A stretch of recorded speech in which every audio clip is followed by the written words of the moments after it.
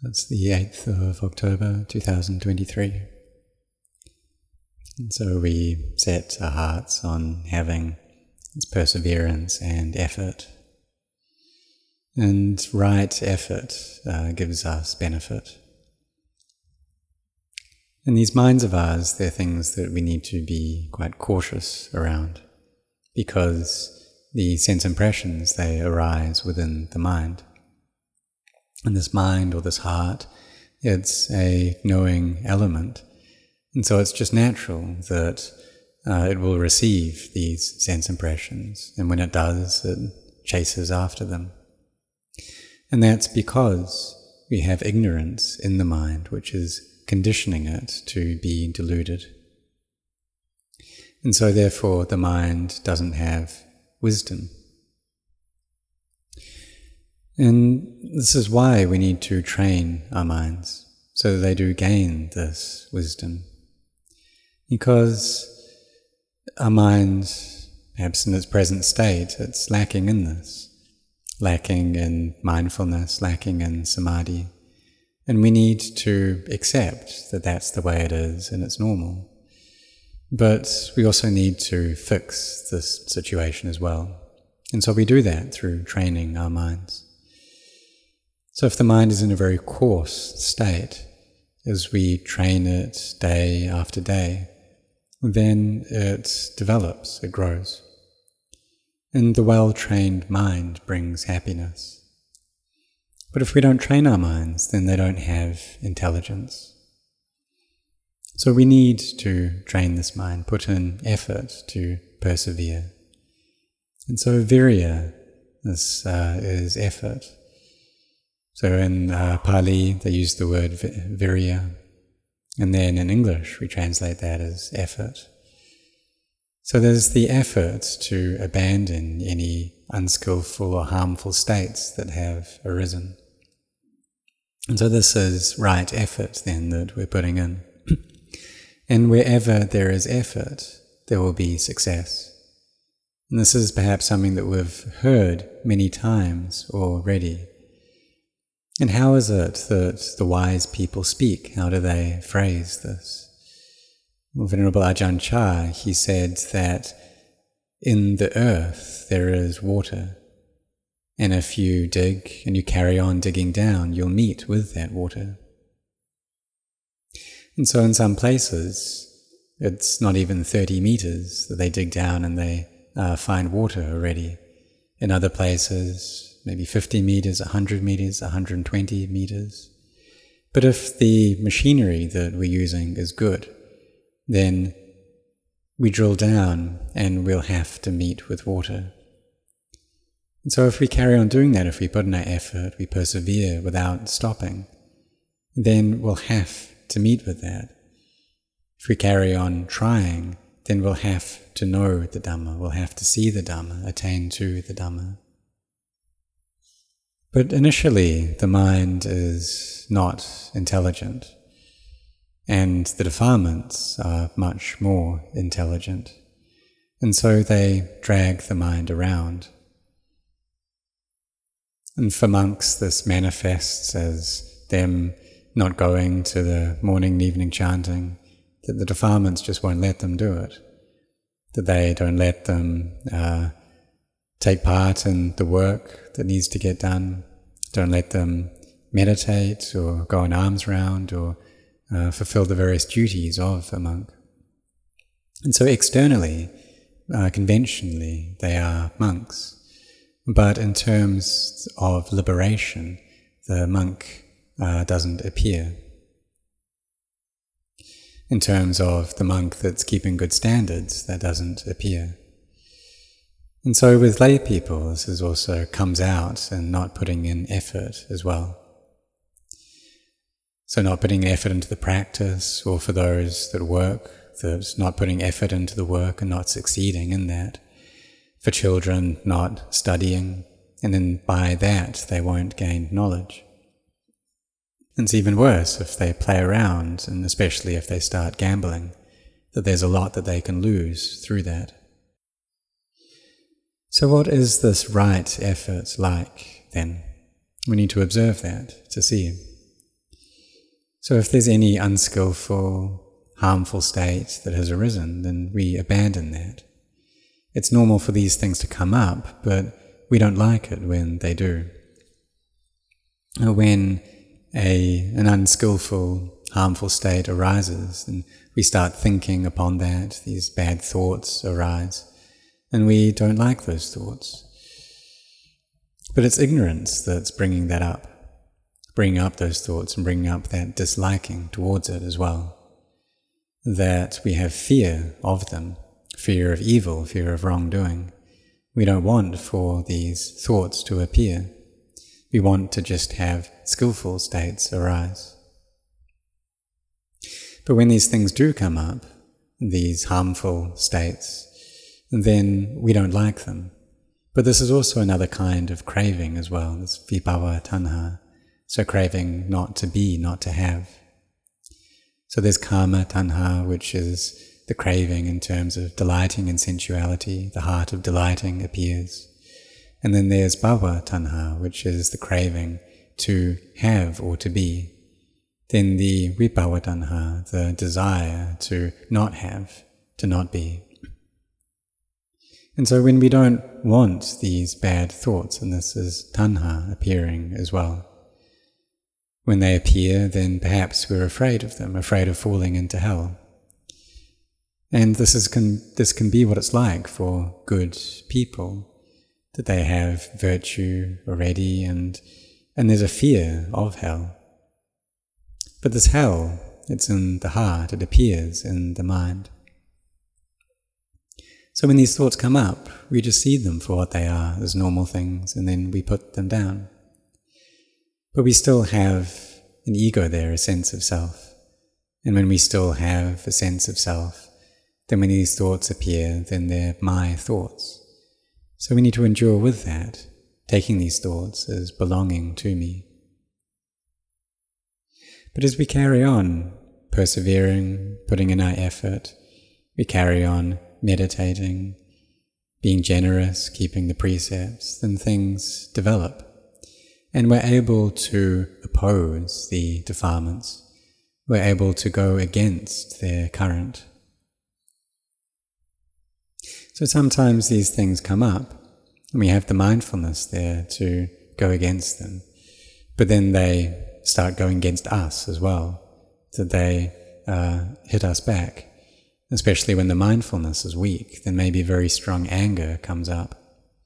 Or perhaps we think things that are really weird, these strange and undesirable thoughts appear. But we just need to know them for what they are as they're happening, see them as just something that's normal. To not get involved in aversion towards them, to not hate them. Because if we start hating them, then this too is another unskillful state that has arisen in the mind. This is delusion as well. This is disliking. So we shouldn't get involved in aversion towards them. That if these bad thoughts appear, then we just know them, and then we put them down. And this is effort with wisdom. So it's the effort to abandon anything that's demeritorious and to cultivate that which is good. So we meditate, reciting Buddho or Dhammo or Sangho or Arahang Buddho, Buddho Arahang, Arahang Swakato, Swakato Arahang, or Kesa Loma Naka Danta Tacho, so hair of the head, hair of the body, nails, teeth and skin. And all of these means are okay. Or we can contemplate into this body. So maybe contemplate the flesh there under the skin, see how that's all red. And as we cut away the skin, we meet with fat as well. So there's the kind of hard fat, and there's fat in the liquid form, like grease. And these are things there which are inside the body, and when we cut open the body, we see them. The stomach may look like a bowl from the outside, but then when we cut the skin, what we meet with is very thick fat there. It has this yellow color to it. And so we can contemplate this as the object of our minds. And if the mind is delighting in something, we can use this as the object to contemplate how the body is not beautiful. This brings about peace in the mind. And so this is the cultivation of goodness, of skillfulness. And so this effort, it's about abandoning some things and cultivating other things. Anything which is wholesome, which is skillful, we follow those and they bring up peace in the mind. And then we care for them in that peaceful state. So this is right effort. That we have this composure, we have caution as well. So like with food as well, that we're cautious about that. And so we train our minds like this, putting up a good fight. And sometimes we're able to win out, and other times we get defeated. Sometimes these emotions and the objects are very strong and they win out over us. So it's this battle that's going on between the defilements and Magga, the path. But as we carry on meditating and practicing, and our practice goes well, then heaven appears for us. But when the mindfulness is weak, then the defilements attack us and we fall into hell. So both heaven and hell appear right here in our chests, in our heart. But we shouldn't worry about this, that we just carry on going, putting in our effort, and doing that without stop. And then this peace grows in the mind. And when peace grows, and things get better and better. And why is that? Well, at that point, we don't need to put in this effort to control ourselves, to force ourselves to practice. And some people, they have a lot of faith. And when they start off practicing, then they can just do that. They feel fine sitting meditation. Even if the mind's very scattered, they can do that. If it's peaceful, then they sit. They just keep going. And then as they carry on with that, then as they sit and practice, then peace and joy, samadhi arises. And then eventually, just when it gets time for them to meditate, then their mind just gathers together right then. That there's an ease, a coolness, a peacefulness in the heart, that the heart fills up with happiness. Both the body and the mind feel very light, and the thoughts steadily reduce, and everything comes together and fits into place. And so this here is a home for us in our hearts. It's a resting place for our hearts. If the mind's scattered and lacking in peace, feels agitated, then we can bring it to rest in samadhi like this. But we also have to be careful throughout the day as well, to try not to let the mind go off thinking about all different kinds of things. So like a woman who's staying at home looking after the house, there can be a lot of work. And perhaps a man who goes off to work, there can be a lot of work there as well. But when there's time, they should try to come and sit in meditation and try to develop mindfulness and rest their hearts. So they can chant, and chant Itipiso 108 times, for example, to have something there for them to tie their mindfulness to. And when the mind has mindfulness like that, and they carry on doing it on a regular basis, then they become skilled at that. And then when it's time for them to sit in meditation, it doesn't take long for peace to arise. And when that peace is there, can contemplate the body, see how it's something that's unattractive, and then that peace grows, and the doubts disappear. Initially, we can doubt about everything. A doubt about this path of practice, about attaining to the Dhamma, or what's that like? Just all these doubts are there in the mind. And it's normal for that to be the case for practitioners who wish for freedom from suffering. But if we know those doubts for what they are in time, then we're able to just put them down. But if we do that, then the defilements may whisper to us. They may tell us, well, if you don't doubt, then how are you going to be sure? If you don't doubt, then maybe you'll get lost. And this chaos just comes up in the mind. But as we carry on going, then we relieve ourselves from these doubts. There are no doubts there anymore. And then the mind can really gather into peace. We can see into the nature of anicca, dukkha, anatta, of this change and stress and not self. And there's emptiness there. And so Ajahn Chah, he gave this very short teaching that to try to bring the mind to a state where it's not involved in liking or disliking.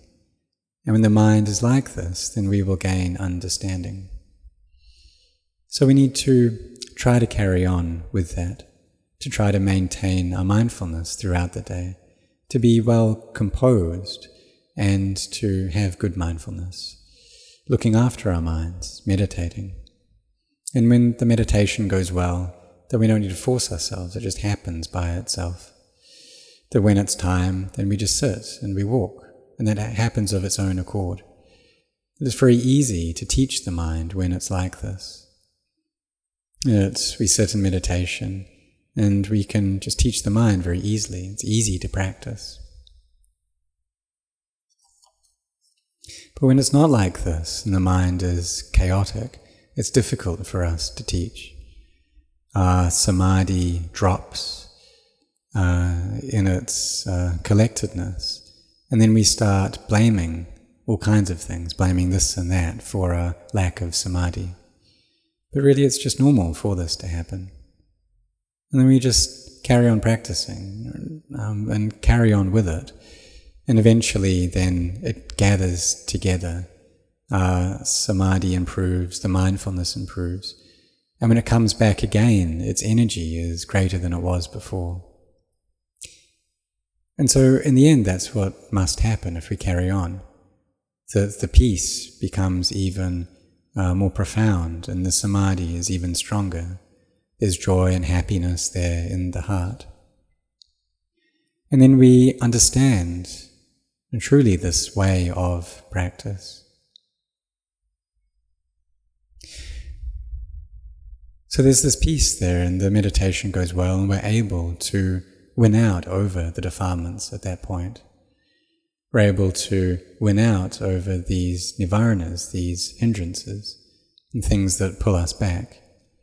And these become less and less, and the mind grows in its peace, in its happiness. And at this point, then contemplating the body is something that's easy to do. Then we can teach our minds about anicca, dukkha, anatta, and they're able to listen to what we say. That the mind that's well trained, it's very easy to teach it. But when it's not in a state of peace, then samadhi doesn't come up. And then it just doesn't listen to anything that we say. That it's very stubborn when it's like this. So we just carry on practicing, putting in our efforts, persevering. We study the Dhamma, we listen to the Dhamma, we give rise to goodness, we are generous, keep our precepts well, meditate frequently. And just keep on doing that, really put in our efforts into that. And this is the best path, this is the best thing that we can be doing with this life. So for myself, that I had heard this all before, I'd seen this as well, seen into the state of the Dhamma, into emptiness, how all things are empty, it's all anatta. And I saw how there's nothing in this world that can compare to a heart which has understood the Dhamma. There's this great rapture and happiness that appears, and a clarity to the mind which lasts for 3 days and 3 nights. It really feels like we just can't stay in this world anymore. There's this desire to find a way out. Because this world just looks something that's senseless, that's pointless. And so it takes up Nibbana, the heart takes up Nibbana as its object. And this is the quality of a Sotapanna, of a stream enterer, is that the object of the heart, the highest object, is that of Nibbana. And it's relieved of its doubts at that point. And so we practice for the sake of freedom. Whether we're monks, whether we're lay people, we practice for this. And so may you really do that. Practice with direction, practice with purpose. And there are some lay people for whom they have a lot of work and duties, but when it's time to practice, they really go for it. That they come and they keep the 8 precepts, and they can meditate throughout the entire night, to not rest throughout the night. So they have this great sincerity and this devotion, and they carry on going like this, carry on practicing. And if they keep on with it, then in the end they need to meet with the truth. With a heart which is peaceful, it's able to separate itself out from its objects. But for this to happen, there needs to be samadhi there. And for that we need to have our efforts and to look after these wholesome states of mind, to be very careful with our hearts. But if we keep on with that, then in the end we need to gain an understanding. This wisdom arises. And when it's at this point of wisdom coming up, and true knowledge, us gaining that, then it just takes a little bit, and we're able to see that this is how things really are. And that insight is very clear. And this arises from a heart which is at peace, that's its basis, and then wisdom comes up from that. We're able to contemplate and separate out the elements, separate out the aggregates. So may you have effort in this, and none of this is above your effort and your ability. That if you keep on practicing in this way, then you must understand and see the Dhamma. So may you set your hearts on this.